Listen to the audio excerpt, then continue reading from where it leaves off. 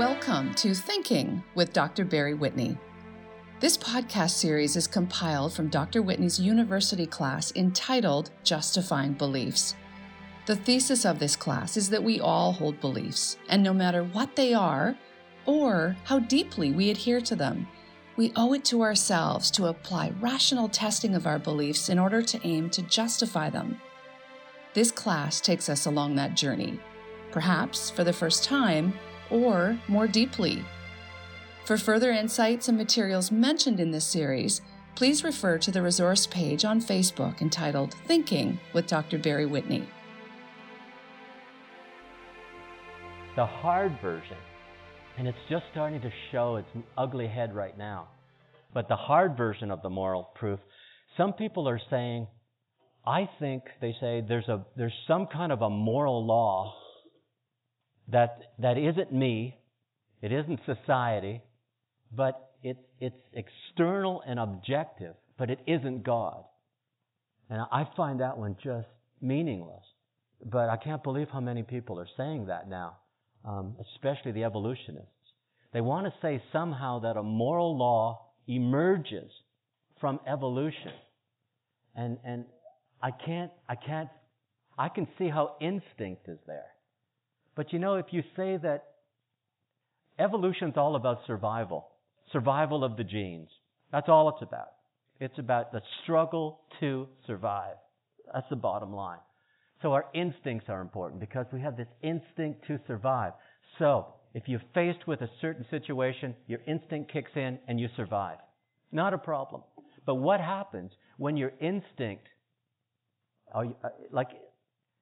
hits this roadblock? You're a mother, let's say, and the child is burning in the bedroom upstairs. The instinct says survive, but something else says save the baby, and maybe your life is on the line.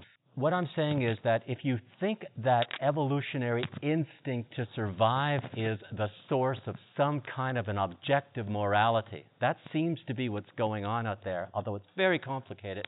I am saying that instinct is very, very different from conscience.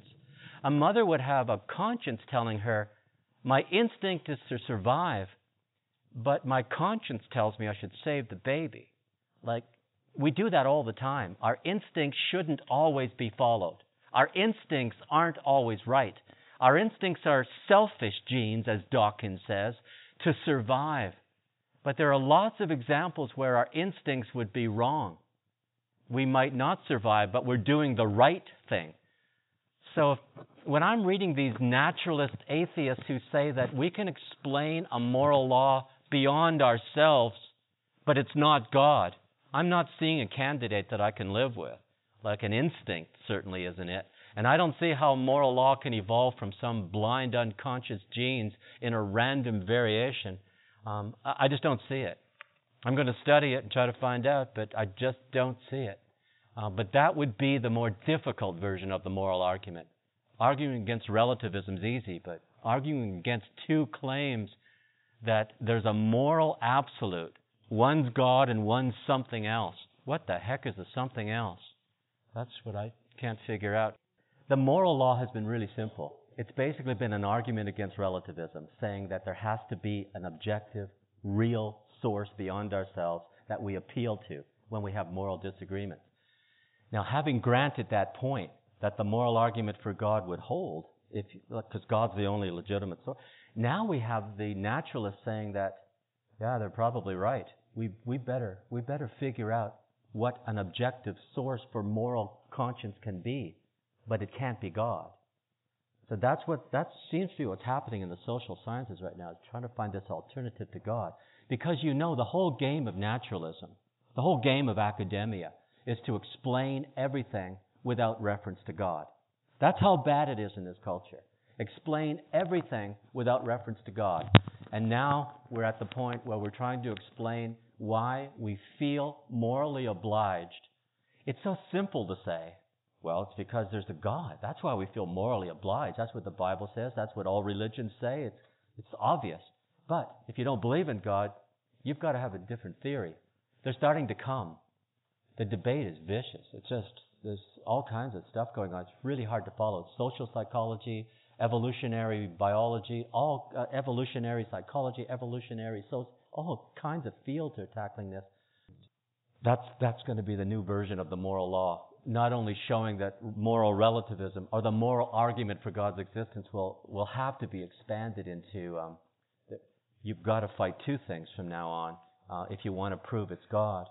Now, having said that, I just said if you want to prove it's God. Everybody realizes, right, that this is one of these rationalistic, classical apologetic arguments. No one has to prove it's God. No one can prove that the moral law is based in God. This is all probability.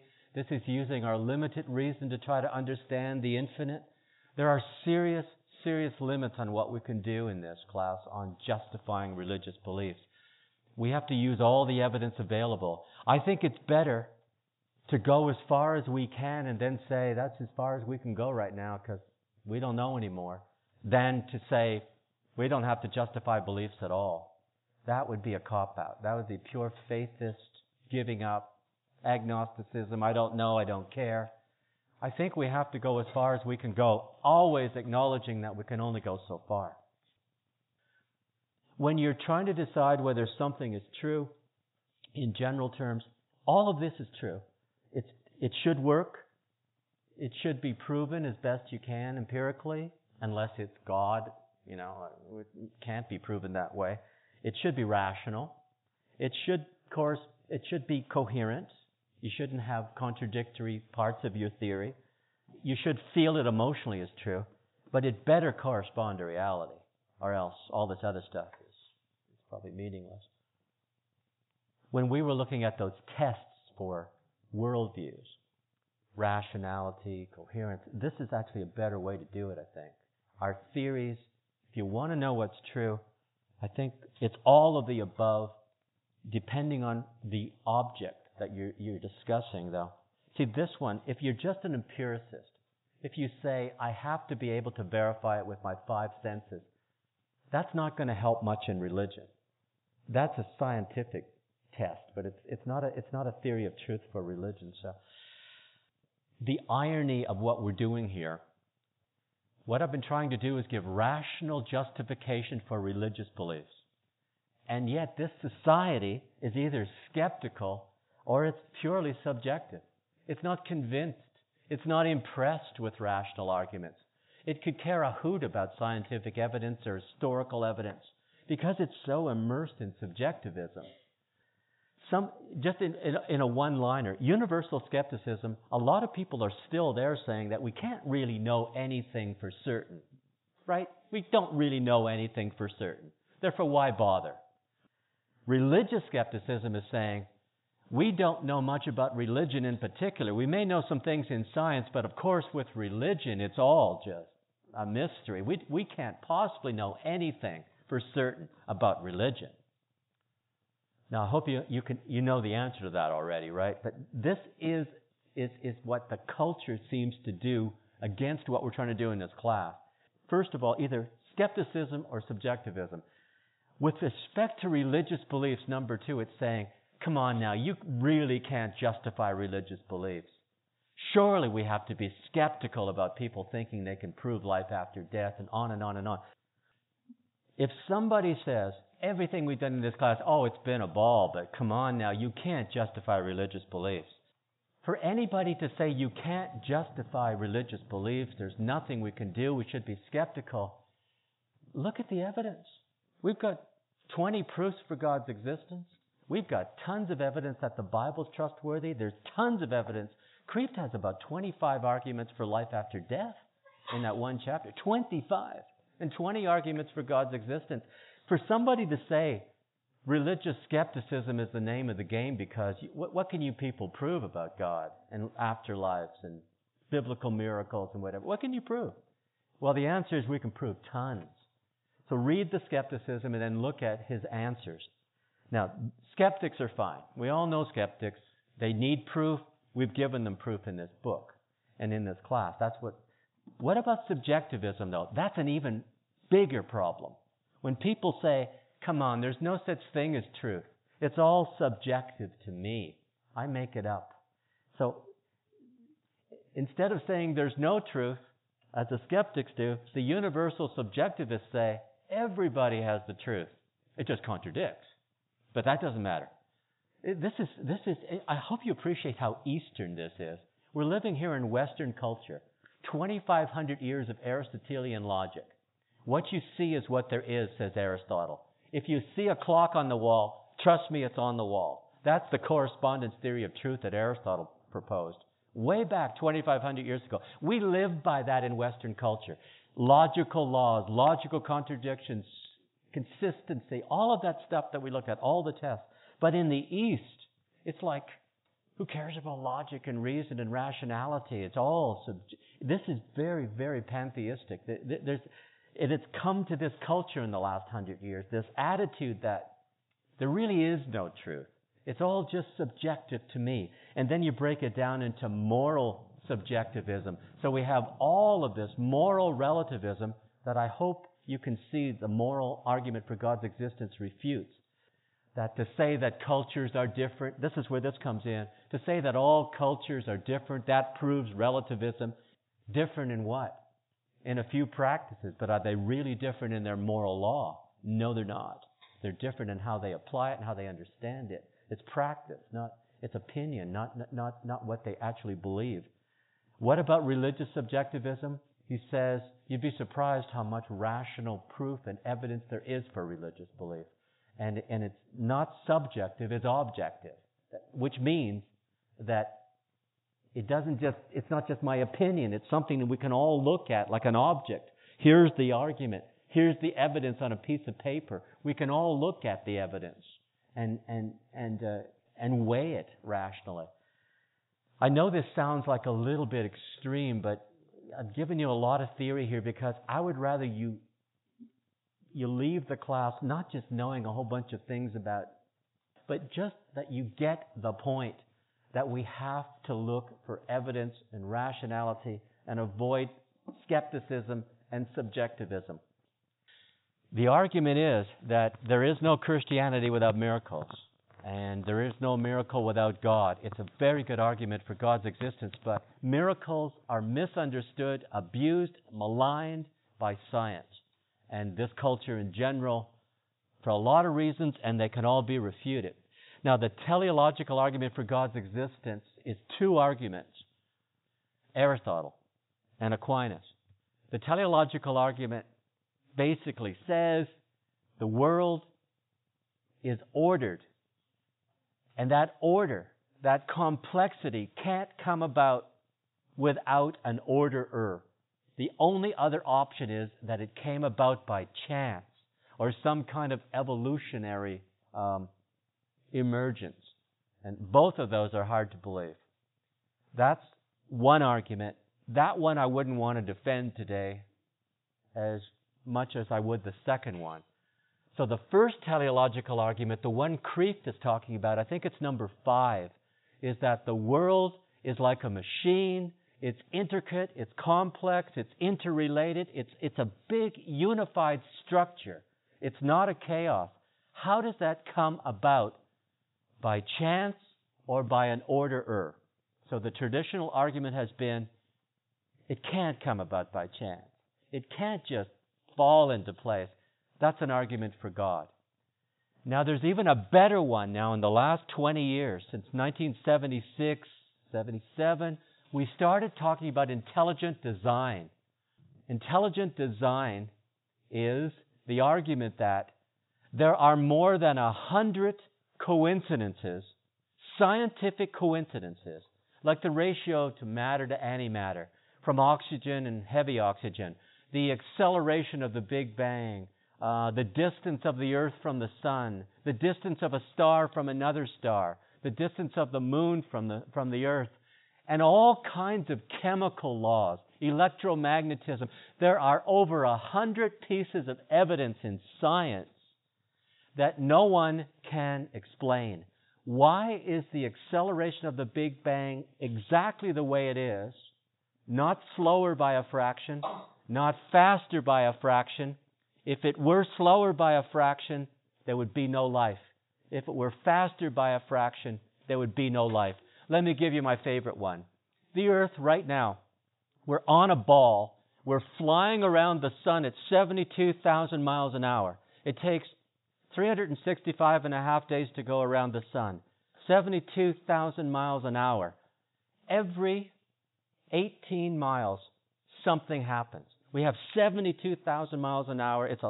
I wish I knew how long it was. I didn't calculate how many miles that is, how many billions and trillions of miles it is to make that transit around the sun in 1 year.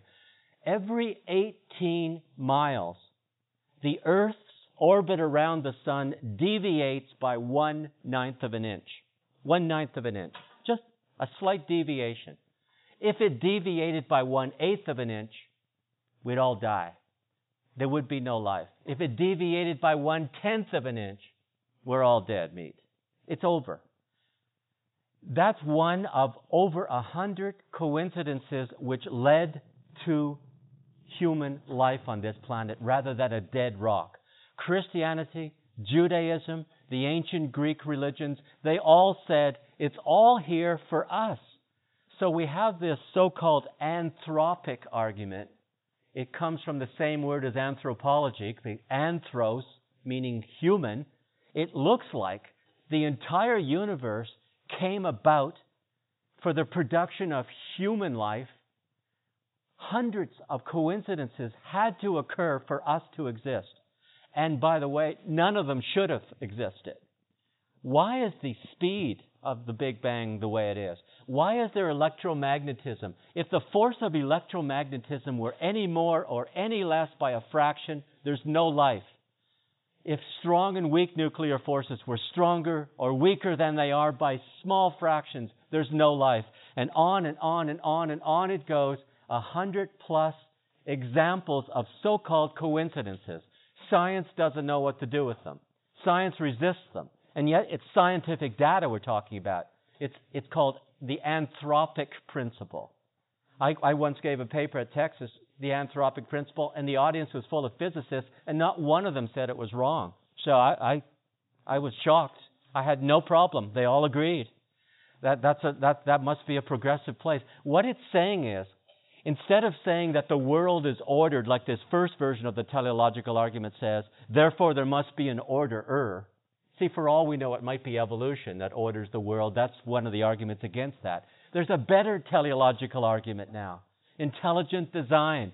It's the argument that people are trying to keep out of the schools because, God forbid, it's talking about a God, a force, an intelligence that's behind. People are writing books about why we shouldn't exist. There are major physicists saying there should be no significant life in the universe because to have life, you have to have over 100 coincidences fall into place and all intermingle. There's no way on earth this could happen by itself.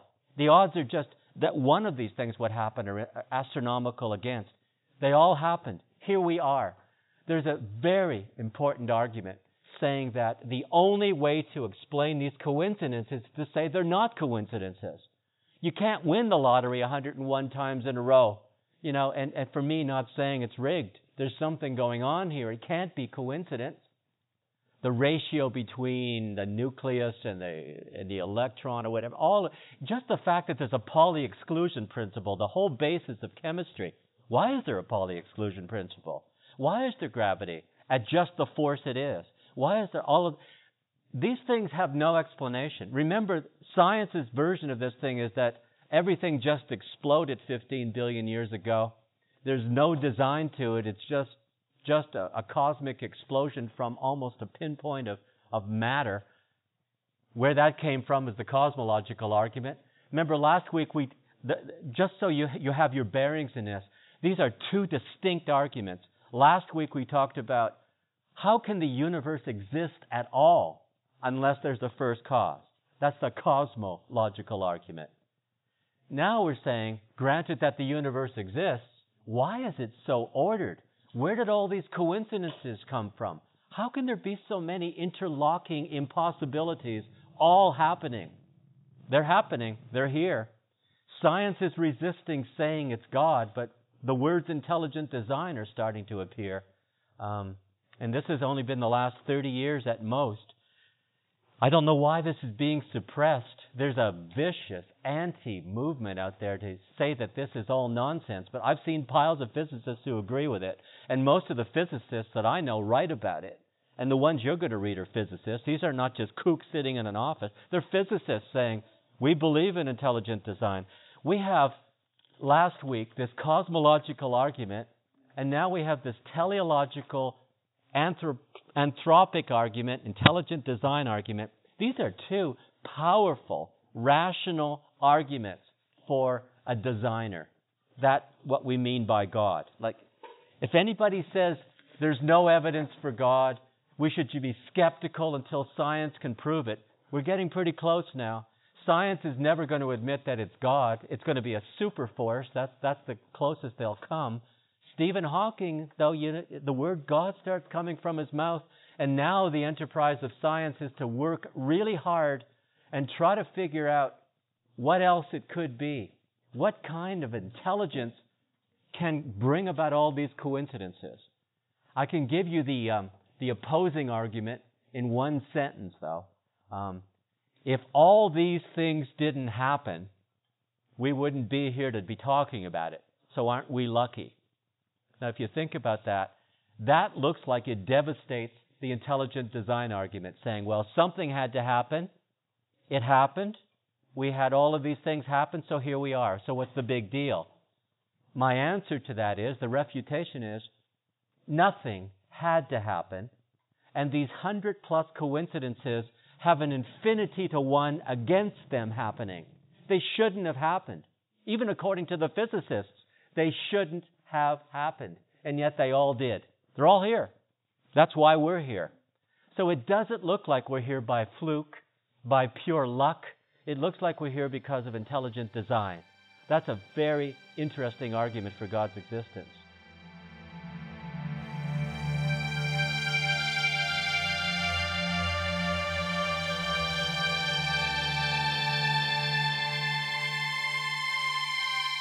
Thank you for listening. We invite you to join us for the next episode as the journey of justifying beliefs continues.